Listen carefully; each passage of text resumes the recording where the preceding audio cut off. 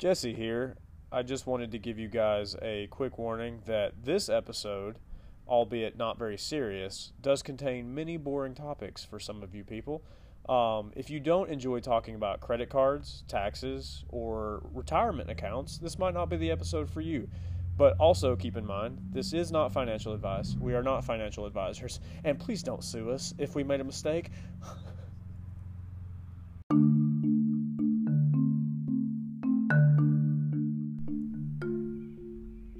Hey Jesse, what do you see? Well, Natalie, it looks quite similar to the way it did a couple nights ago when we were recording the last episode. It's probably an hour or so later, so there's not quite as much color in the sky. It's pretty much just blue. There's a few very thin, dark clouds. The lights have already come on the street lights. The building is getting a little harder to see when it comes to the colors, because we still figure we go ahead and record a few more episodes while we're here in Roxby Downs, Australia.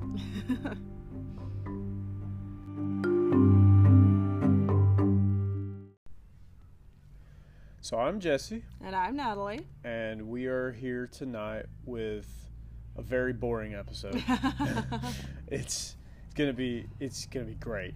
I love the topic, but a lot of people don't. We're here to talk about finances. Yes, the big question about how does money compare to Australia from the U.S., which I think is like this episode is going to cover a pretty broad range of topics. I feel like because there are some interesting differences between the two systems that could end up splitting into a different episode. We don't know. Yeah. But if you hate math, that's okay. You probably could still find some stuff that's interesting. If you hate talking about money in general, maybe skip this episode. I don't want you to suffer through it.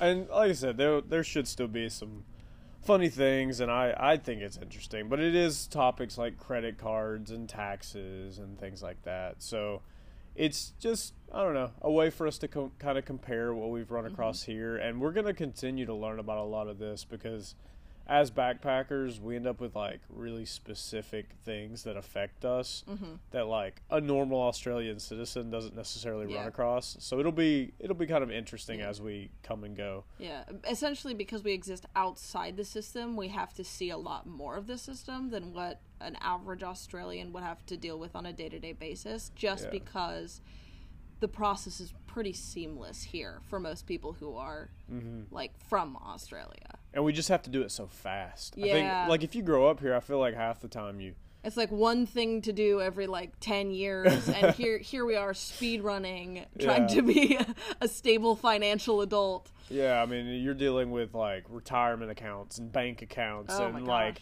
licenses and all of that within the first like month that you're here a lot of the time. Yeah. So I guess a lot of this is talking about just how to even do your initial setup once you get here. And I know we have a completely different topic that we want to talk about later about some of the stuff that we prepared for to get to Australia. So we'll talk about that at a different time. Yeah. But a lot of this is like how did we end up getting set up once we got here, and how, like, what are the things that we've observed between Australia and the U.S. Yeah. In that way. So yeah, if you plan on traveling abroad and you're thinking about Australia, maybe this will be useful for you just to kind of have an idea of like what issues you might run across or what things you might need to prepare for. Like she said, we'll go in more in depth on like specific preparations we took, but this will be some of the financial stuff we did. And I do apologize, I'm a little bit not under the weather, but I'm a little sniffly today, so you may hear me really sniffing a lot because my allergies are kind of crazy from our job. But I've got my coffee and I think we're ready to go. So let's jump in with credit cards. Sorry. Wow, really just come out swinging, why don't you? Yeah, so credit cards are definitely way different, and by different, maybe just non-existent. Yeah, actually, that seems to be a trend in Australia. So for a lot of Americans, I feel like there are two standard reactions to credit cards. I'll say three. There's a hidden third option. But the first one is credit cards, the devil, never touch them. Which I don't blame people for. Because the second reaction is usually, oh, this is free money. And then they get into debt. That is a tricky thing to pull out of. And then the hidden third option is finances, specifically credit cards, are a tool that I can use to essentially take advantage of people that want to take advantage of me. Yeah, that's true. We find ourselves continually trying to game the system, in legal ways. Legal, it's perfectly legal. Yes. Just like using intro offers and reward points and things like that. And just to set the stage to compare the two, maybe we should talk a little bit about our perspective on U.S. credit cards and specifically how we use the system in the U.S. Yeah. So I think by that you're probably talking about just we specifically get travel cards, especially for something like this. There are plenty of options that aren't travel related, but we both have a Chase related card, which is built for travel, which is the preferred and the reserved, which do have fees associated with them. But if you're going on a huge trip like this, it really pays for itself very quite easily. And I think maybe just to talk about general philosophy, because I know a lot of people would not line up perfectly with our philosophy on credit cards. Like I said, a lot of people fall into either the first camp or the second camp, and I don't feel like either of us fall into either of those camps. We tend to be in the hidden secret third option. And that's because we are blessed to have people in our lives and to be able to do the research to see healthy spending habits with credit. Not going to get on the soapbox for super long. I promise. But I just want to set this up, especially for people who might be listening to this who are outside the U.S., because I think U.S. credit is pretty different from the way it works in other places. At least it is in Australia. It definitely is different here. And I will say one thing that credit cards make a lot easier is because if you're traveling without one, then you pretty much have to have currency on hand in order to exchange. And that can be sometimes difficult. A lot of times it has a lot of fees associated with ATMs, especially if you fly into a really touristy area. So it's one of those situations that credit cards really make the initial get here much easier. But the biggest thing with credit cards is just make sure you have the money to pay them off every month. Just pay them off. You're done. Just pay them off. Get the points, because that's the thing with Chase specifically, with the ones we have. You get extra points for travel-related things and things like that. So it's all about using whatever card. I know U.S. Bank also has one. I think it's their U.S. Bank Go card. It has no fees, and you still get a few benefits as well for travel. So that's a little too much on types of credit cards. Basically, we knew that we wanted to prioritize travel, so we got a credit card that fit that for us. We get a lot of points for travel, which we knew would help us take advantage of the card to the point where the fees don't really matter. And there are no foreign transaction fees, which is a huge thing for us because that is primarily how we're spending our money right now. Yeah. But the crazy thing is, and hopefully this is more interesting, we actually recently met someone that we're the only people that she knows that have credit cards. It's just not really a thing here. And we've actually met several people and had a couple of different conversations on credit. And in Australia, at least, credit cards themselves are it seems like it is not a trend to be used often. Yeah. It doesn't seem very common, and which is nice because it probably keeps a lot of their population out of debt. Right. I think part of that may be the fact that they do have less of a population, and a lot of the bigger banks that provide that kind of thing just doesn't target them as much. It's a lot easier to target the American population because there's a lot more people to get in debt. True. So I think that's part of it. But yeah, one of the things we've observed is there are very few like opening offers for credit cards, for instance. There are no, like, you know, you see those ads all the time of like, oh, join us and we'll give you like a $500 bonus thing if you spend this much money in a certain amount of months. Like that is a very standard thing in America for credit cards to offer. Those don't really exist here. Yeah. Haven't seen hardly any. I was able to find like a checking account offer, which I like to take advantage of in America, but it was super small and they're super rare. Yeah. And that, like that, those opening offers are half of the reason why I know that your philosophy on it is, again, like, take full advantage. So you have a lot of different credit accounts, but you don't use those cards specifically so that you could just take advantage of the opening offer. Yeah. And so it seems like as an Australian, there really is no incentive to have a lot of credit cards. Or any credit cards, really.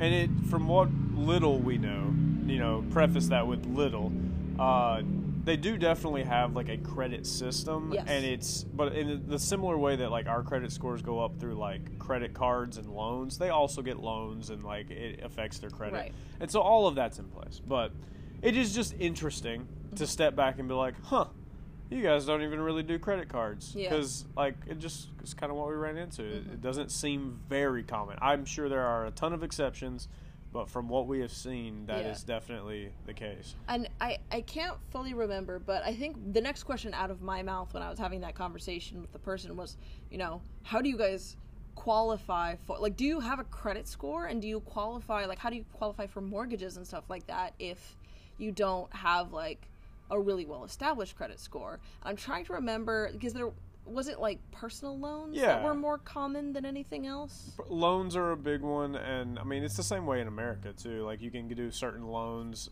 to increase your credit score, but I think that's the big one for them here. And to be fair, we still haven't talked to a ton of people, so there's probably a lot more that we're missing on that. True. But loans were definitely one of them that affects their score, and it may be that the score just doesn't hold quite as much weight here. True. It may be that banks are more willing to take risks on people that don't necessarily have like a huge history of credit. Yeah.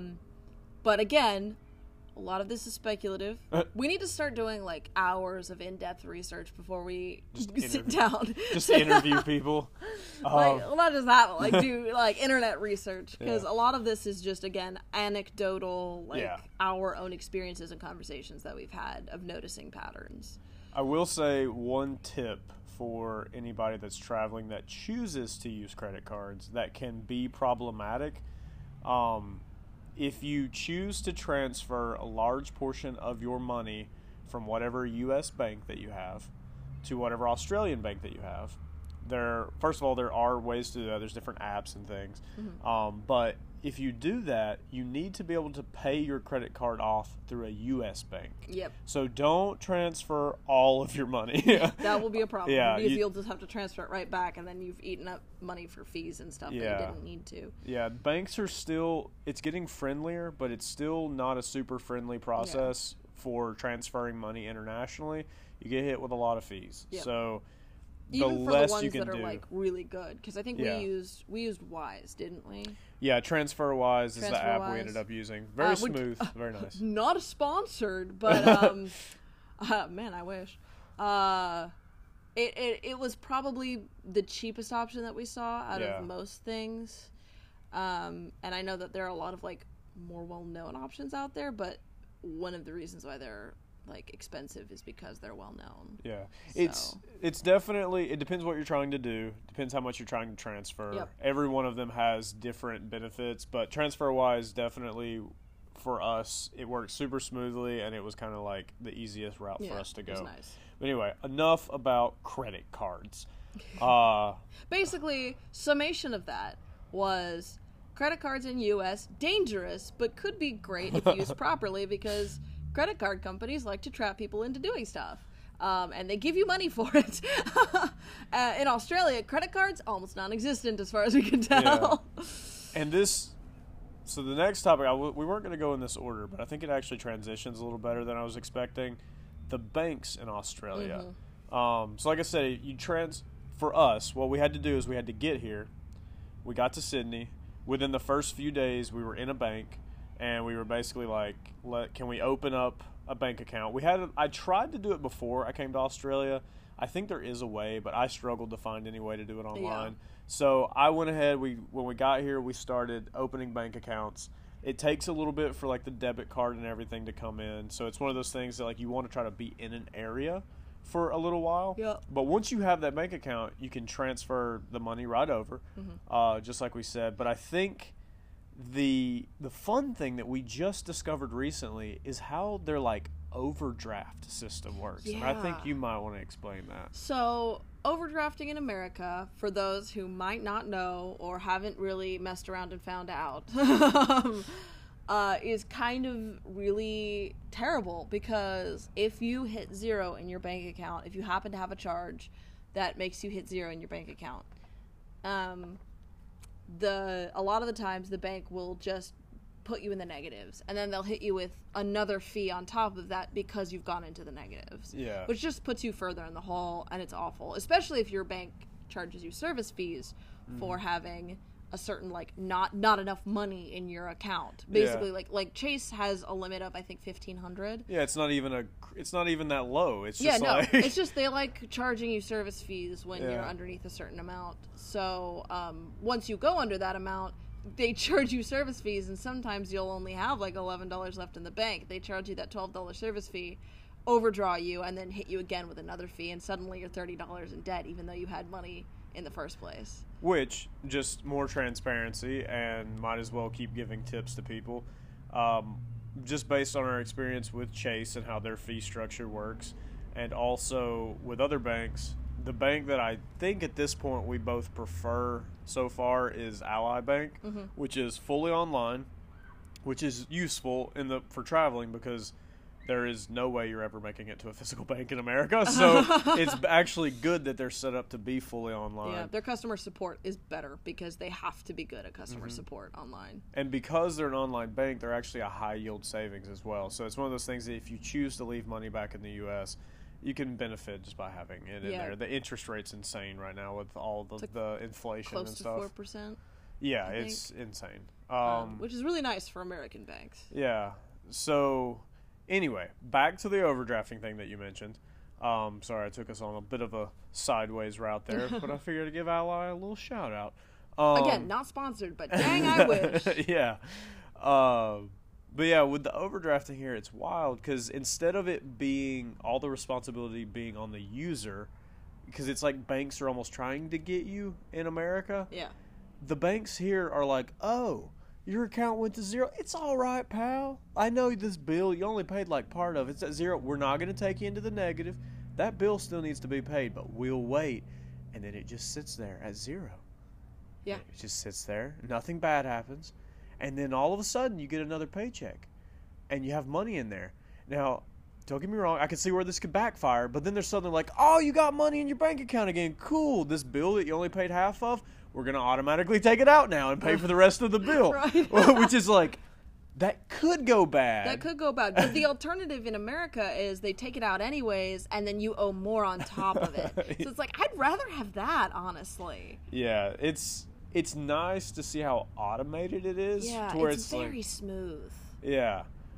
Which we have not necessarily tested that aspect, so maybe it's not every bank.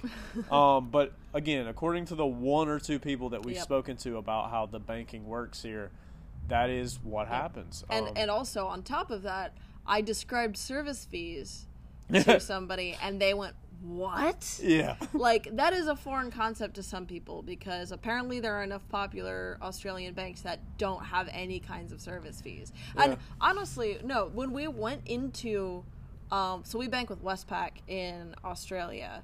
When we went to Westpac and we were opening up these accounts, one of the questions that we had was, do you guys have service fees? And I'm pretty sure they were confused when we asked that question.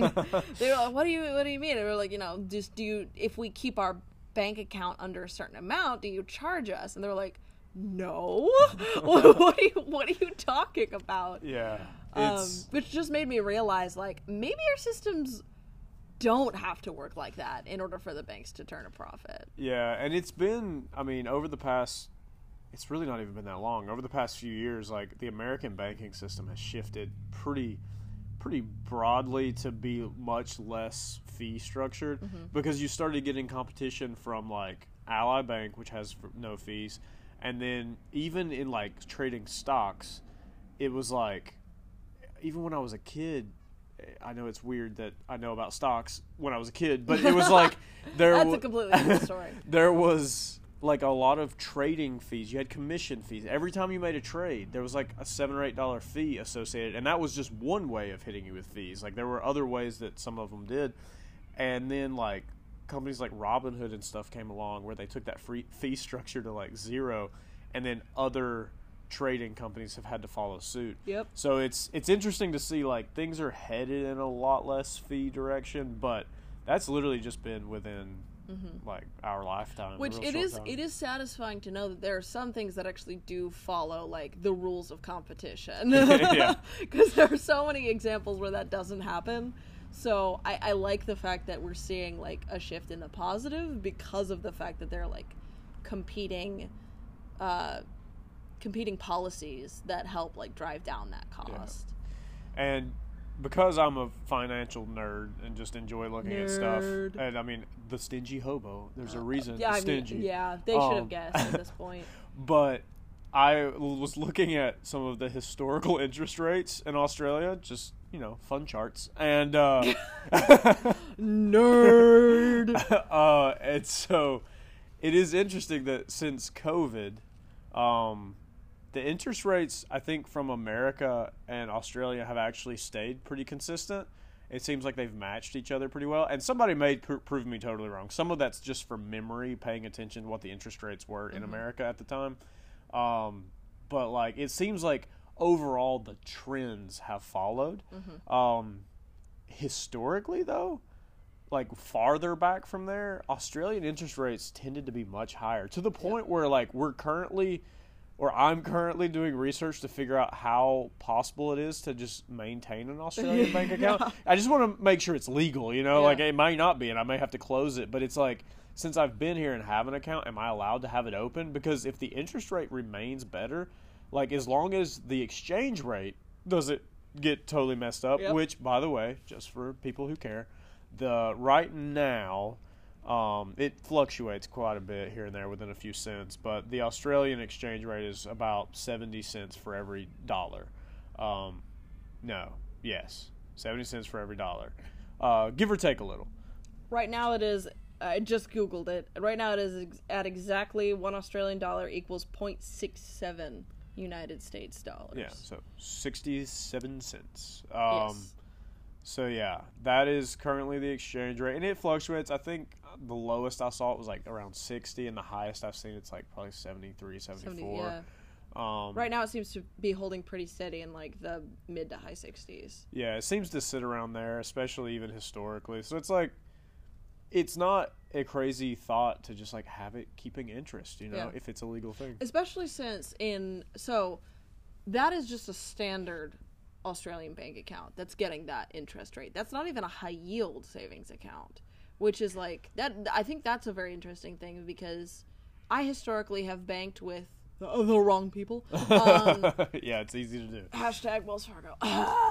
Oh no! Now we're getting sued. Yeah.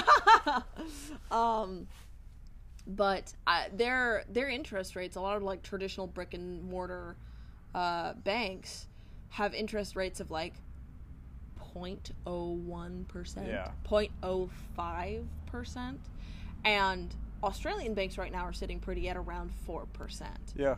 And that is a standard bank.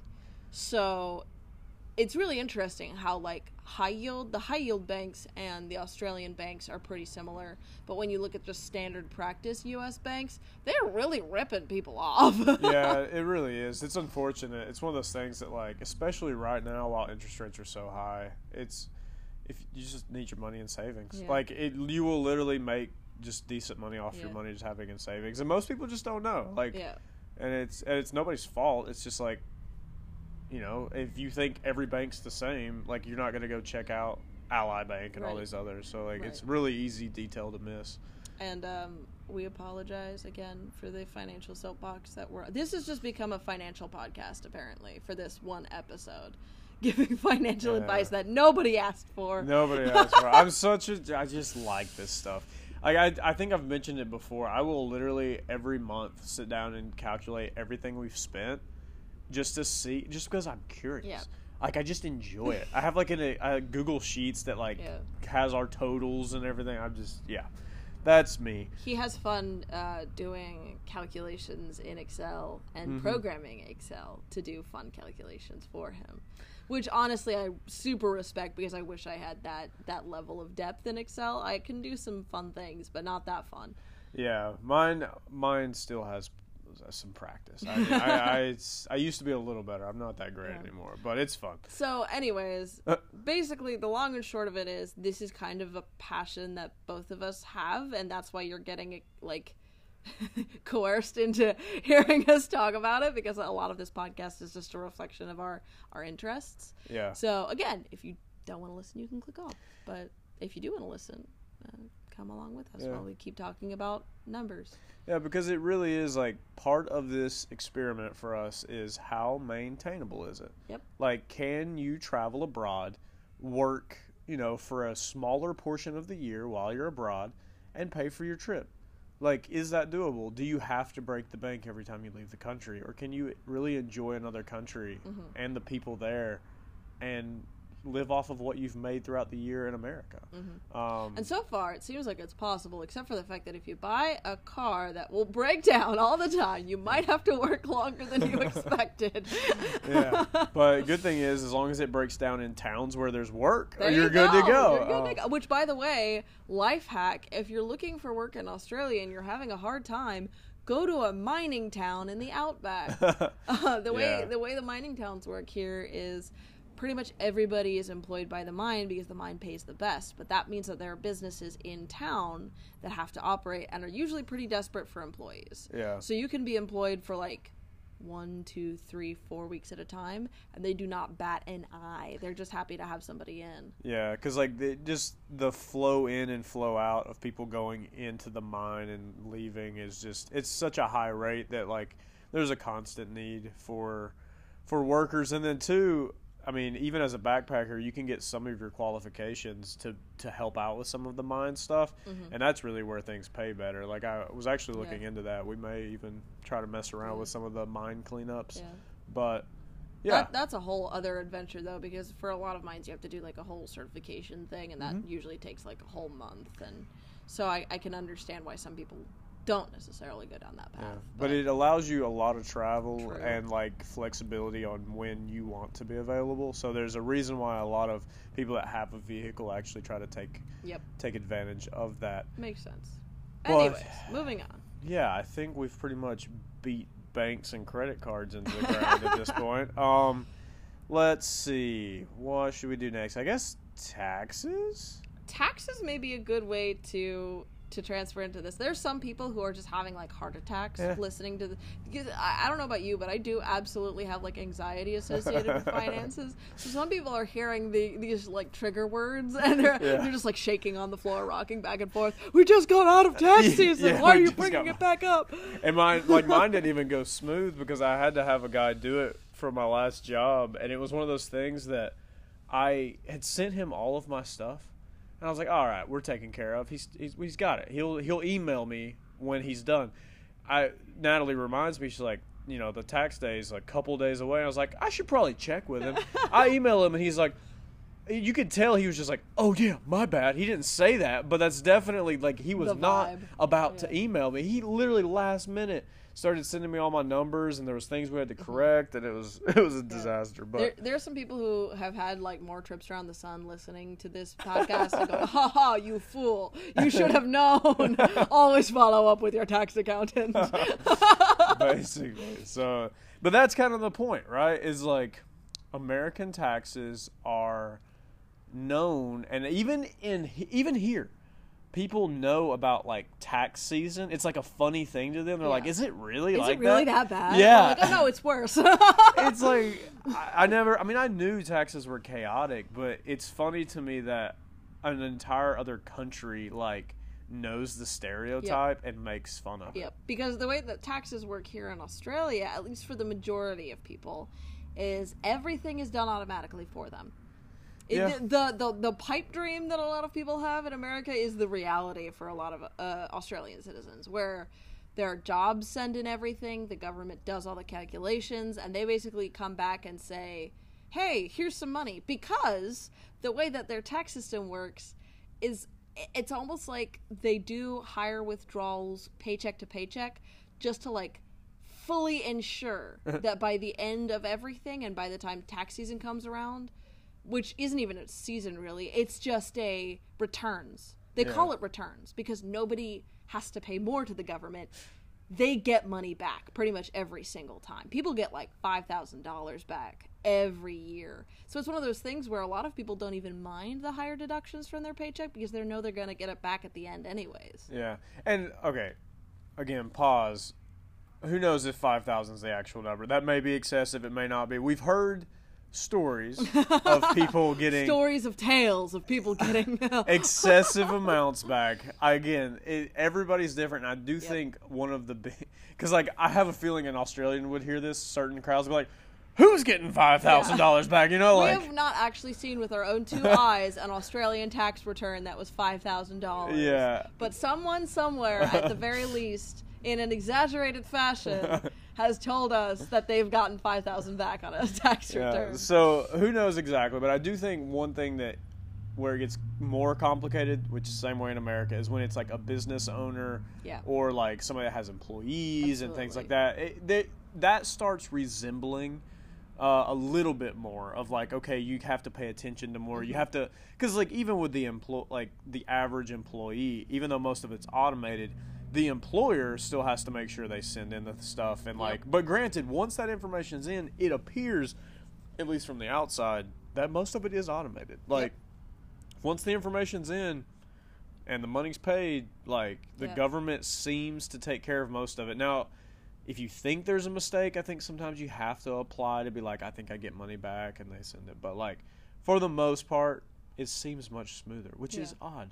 And why don't you have your little rant? Yeah, okay, so I'm going to have my soapbox moment because there is a specific reason why that is, and there are probably some people who are in the tax world that will argue with me on this, and fair, you probably know more than I do, but the only reason that I can see that when I've done research on this that people are like quoting, the only reason why the U.S. doesn't have a system like this, it's not because we don't have the technology, we absolutely do.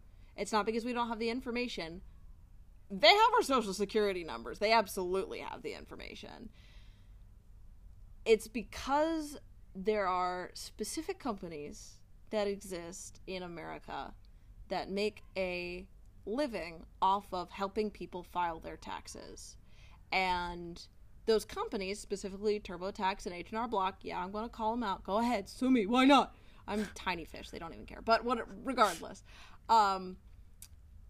TurboTax and H&R Block, it is like public record that they have tossed a lot of money at the government to make sure that our tax system stays complicated.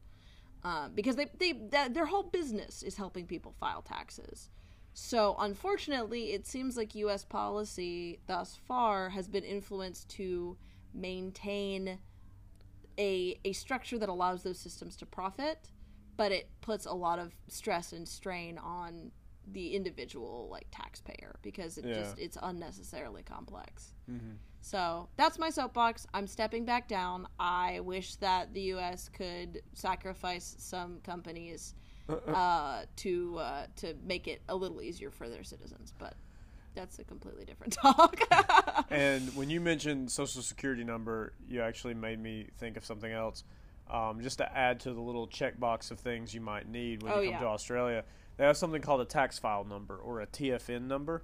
So instead of like Social Security, it's actually not all that hard to apply for. It just is helpful if you have some sort of address in Australia, which means like just kind of wherever you are at the time, so that they can send you a letter saying what it is. Mm-hmm. If you for some reason have to leave the area that you're in, you can actually call in to them, and once you've applied, and you can get your tax file number over the phone, but they prefer you don't do that.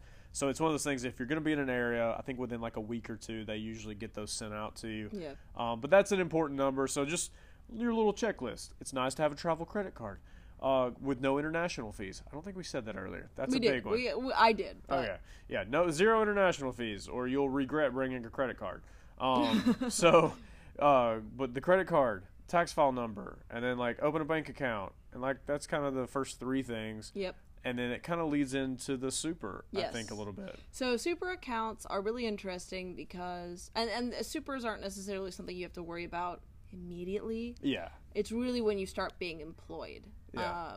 Because supers are basically Australia's version of a retirement account. Except they work very, very fundamentally differently. Like your IRAs, your Roth IRAs, things like that. Your 401ks, like... There's multiple different kinds in the U.S., but Australia, I don't know if they have other kinds, but the standard is the super. Yeah. That is like a requirement that everybody has. Your superannuation fund. Superannuation fund. The reason why the Australian one is very interesting is because, one, the amount that goes in is very interesting. Because in the U.S., it's usually like you choose what amount you want deducted from your paycheck to go into an account, which means you technically wouldn't have to deduct anything if you chose not to. The way a super works, and the reason why you're required to have a like super identity for a lot of work, is they take 10% of your gross pay and put that into your super on top of what you've earned. Yeah. So they don't take it out of your gross pay. They just take 10% of what your gross pay is and give you more. Yeah, so like whatever you're offered by your employer as your pay rate, so if you're making 30 Australian dollars an hour, like you will get paid the $30 an hour minus your taxes. Right. And then they will add to that the 10% before taxed, right? Yeah. So you get $3 into your super account for every hour that you do at $30 an hour. So like they're trying to help their citizens really well to like set up for being retired, which is nice. Like that's a cool little system. Yeah. I'm not saying it doesn't have its downsides. I'm sure there's something. But... Well, okay, so here is the downside, at least from my opinion, the thing that makes it more complicated. The question that I'm sure a lot of people would be asking is, where does that money come from? And it comes from the employers. Yeah. The employers carry the burden of the super for all of their employees, which is one of the reasons why it's so important that people set up their super, because they're like legally, a lot of companies are legally not allowed to pay you a paycheck until they have your super information so that they can contribute to that fund. Yeah. And very important, it doesn't matter if you are an Australian citizen or not.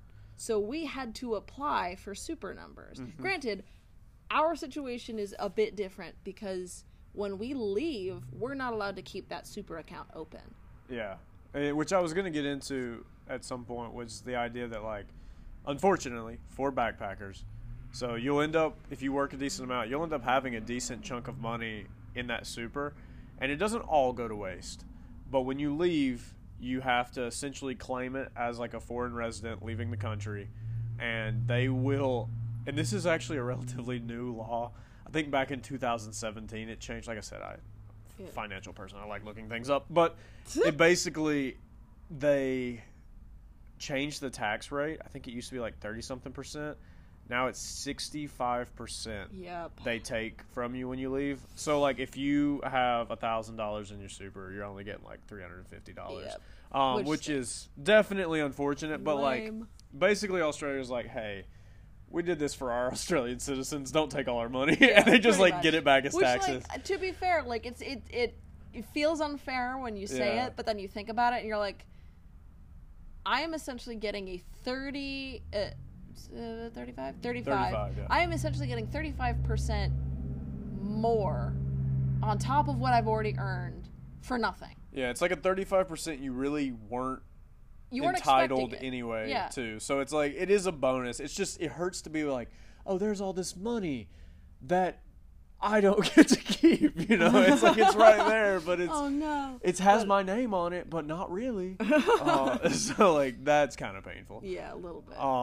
But yeah, the super thing, it's really interesting, just how seamless it is, and like it just, I don't know. It's one of those things that, and we'll talk about it more, but I'm sure there's probably Australian citizens that might disagree, but it really does feel like the government here does try to set up systems that benefit the people really well. And I know, like, I know there have to be, if a boss of a company were listening to this podcast for any reason, which, like, I guess my parents, it's one of those ideas that, like, they would see it and be like, oh, that sounds horrible. That's like so much more money. It's a huge burden. But I will say, and I don't know if we've just had great bosses or what, but I have never gotten the vibe from our bosses that they hate the system. No. It is like it's kind of rough that we have to pay this extra, but like they almost seem happy for us. Yeah. That we're getting extra money. Yeah. Like the emphasis has always been on like, hey, you know, make sure that you get our super in so that we can make sure that you get this money that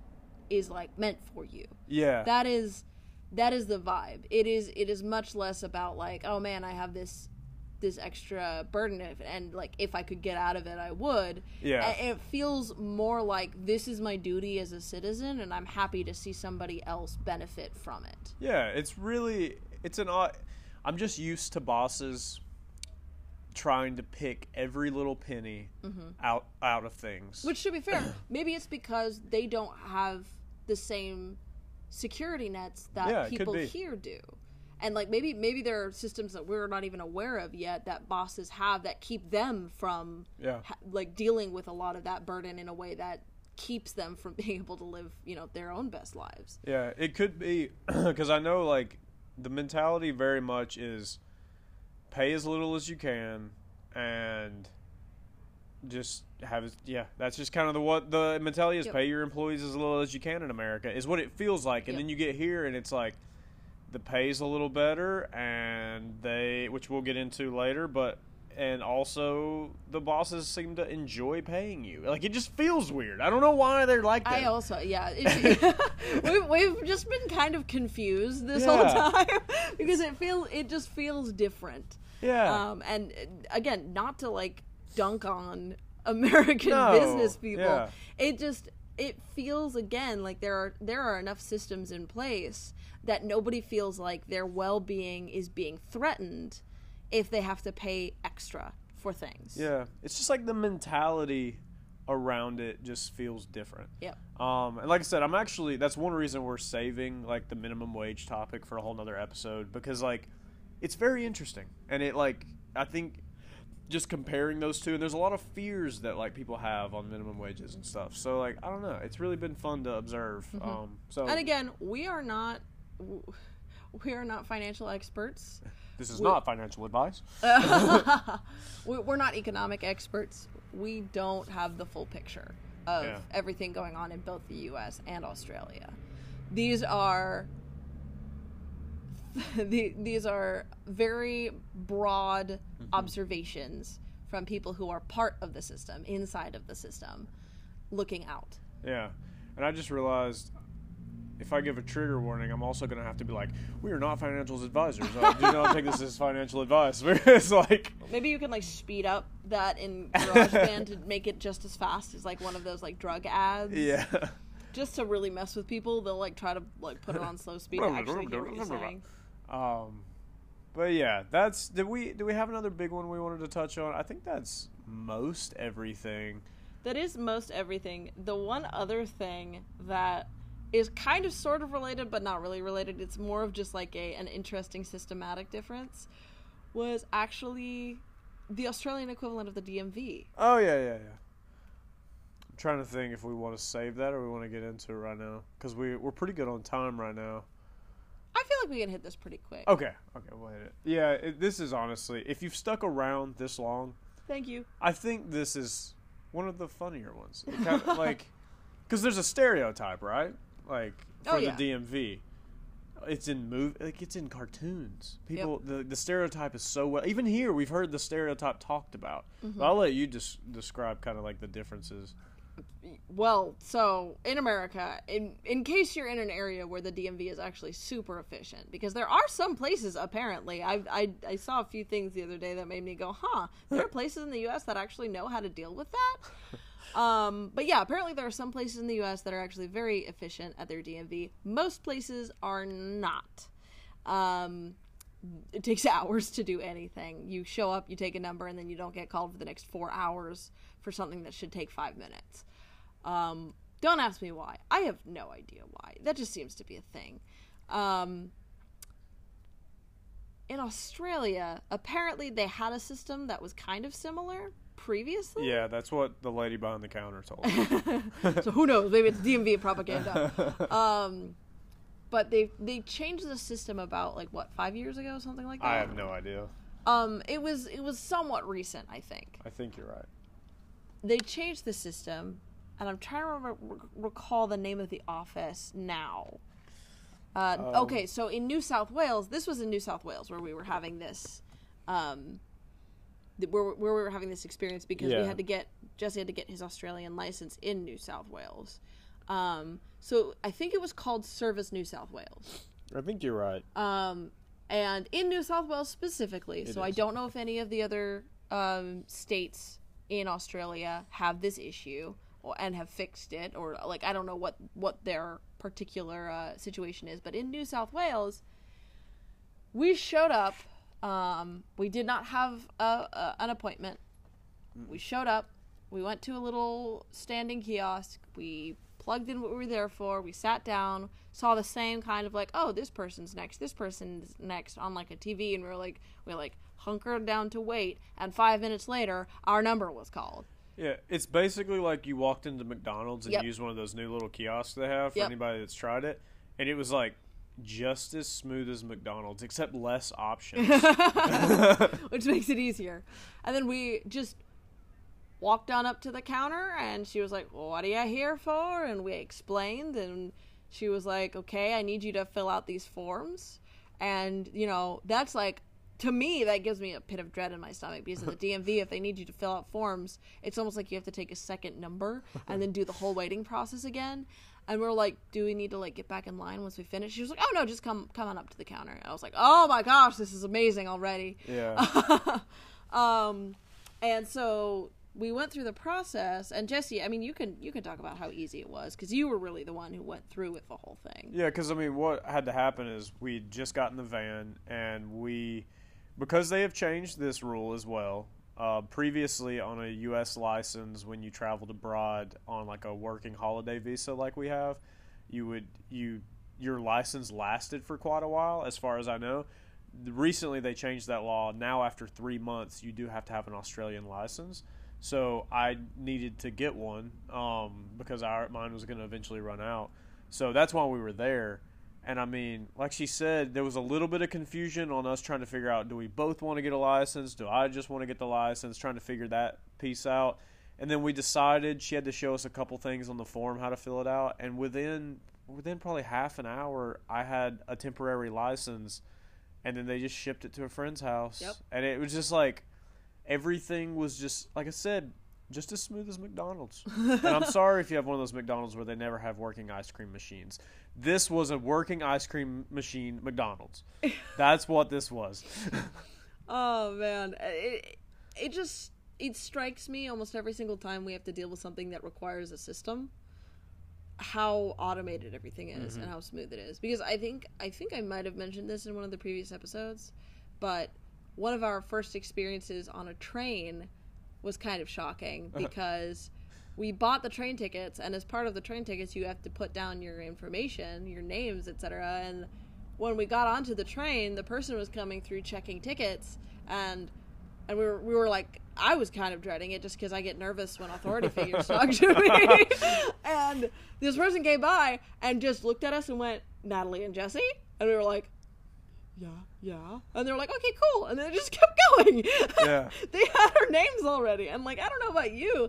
The number of times that I have filled out redundant forms and then been asked to fill out another redundant form in the U.S. is just way too high. Yeah. To be fair, we did tell an Australian that happened to us, and they're like, "That's not normal." Like, they're like, it might just be a city thing. I don't know. They're like, "I don't know why they called you by name. That's weird."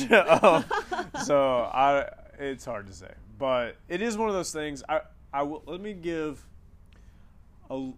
America a slight benefit of the doubt, because there is one slight, not even slight. There's one bigger issue that makes making things automatic a little bit harder.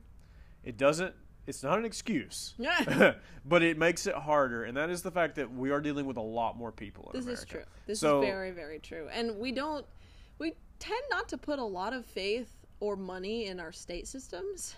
Yeah. Which means that it becomes automatically more complicated, because you're talking about, millions and millions and millions of people versus just like a couple million. And there's also only like 5 or 6 states here. I can't remember how many there are. That could be totally wrong on that. But there are not near 50 states. I should know how many states there are at this point, and I am failed miserably with my look. I'm into financial nerd stuff, not geography nerd stuff.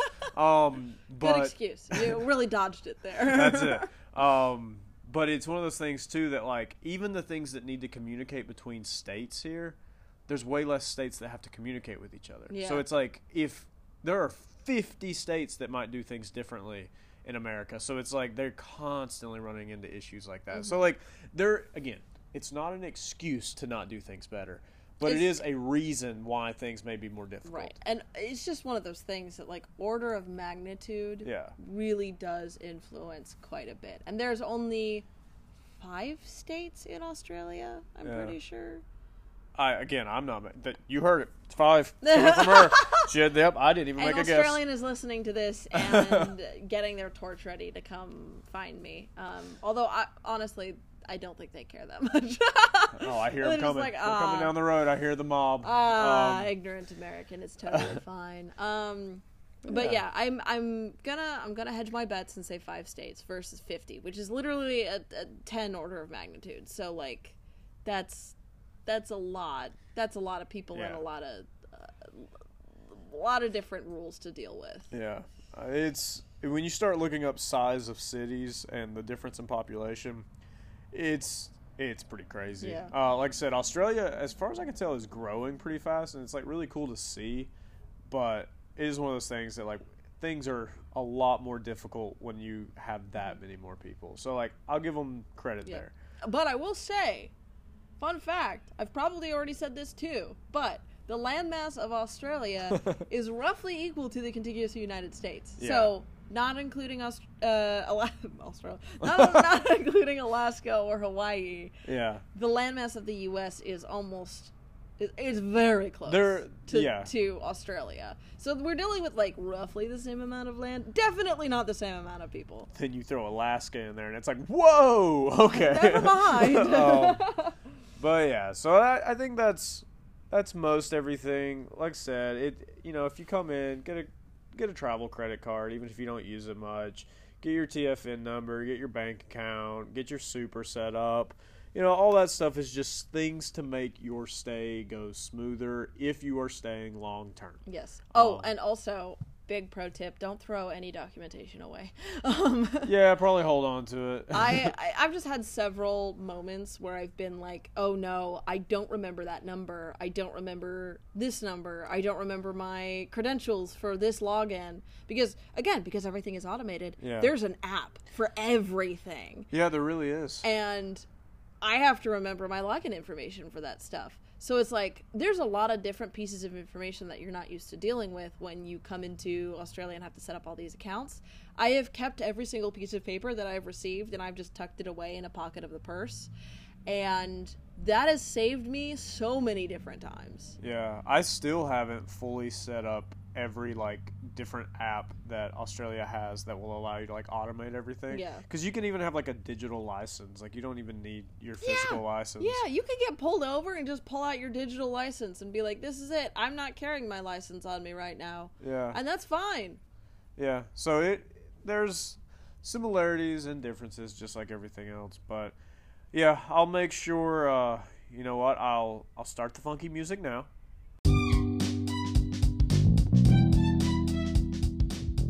So that I can be clear that I'll have to put a boring trigger warning at the beginning. I guess I'll be all the not serious trigger warnings, and you'll be all the serious trigger warnings.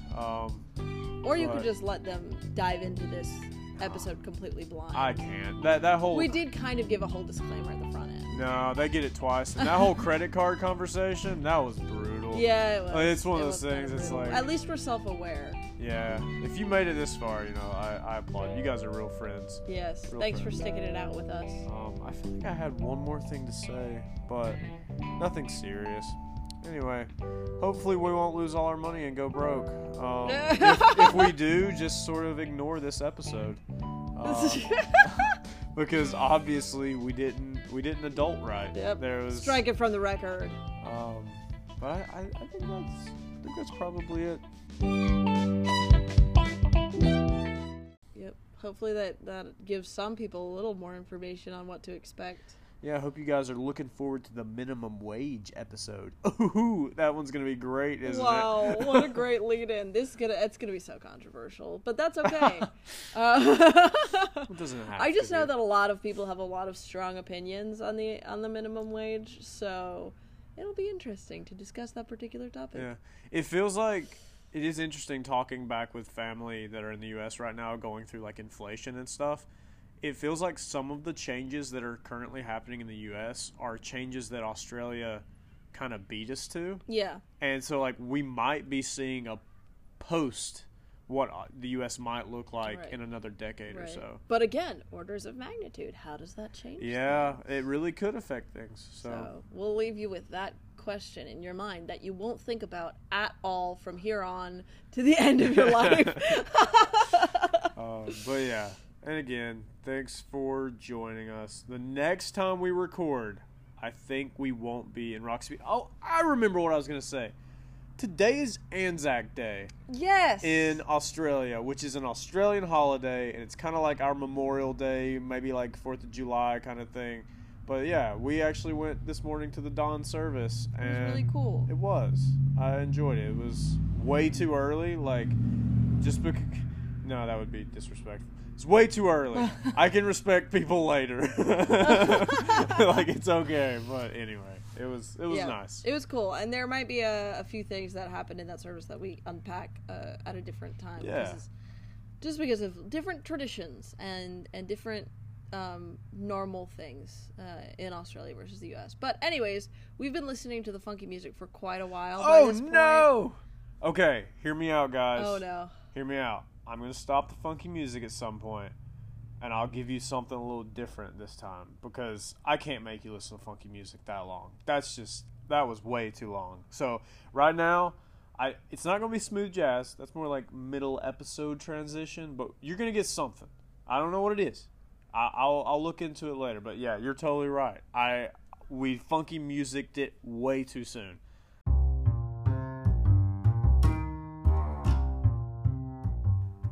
Devastated. Again. Oh, okay, but that'll happen. Anyway, enjoy the rest of your day. We've got to come up with an outro. I don't to happy travels, all you travelers. Happy trails. And yeah, bye. Bye.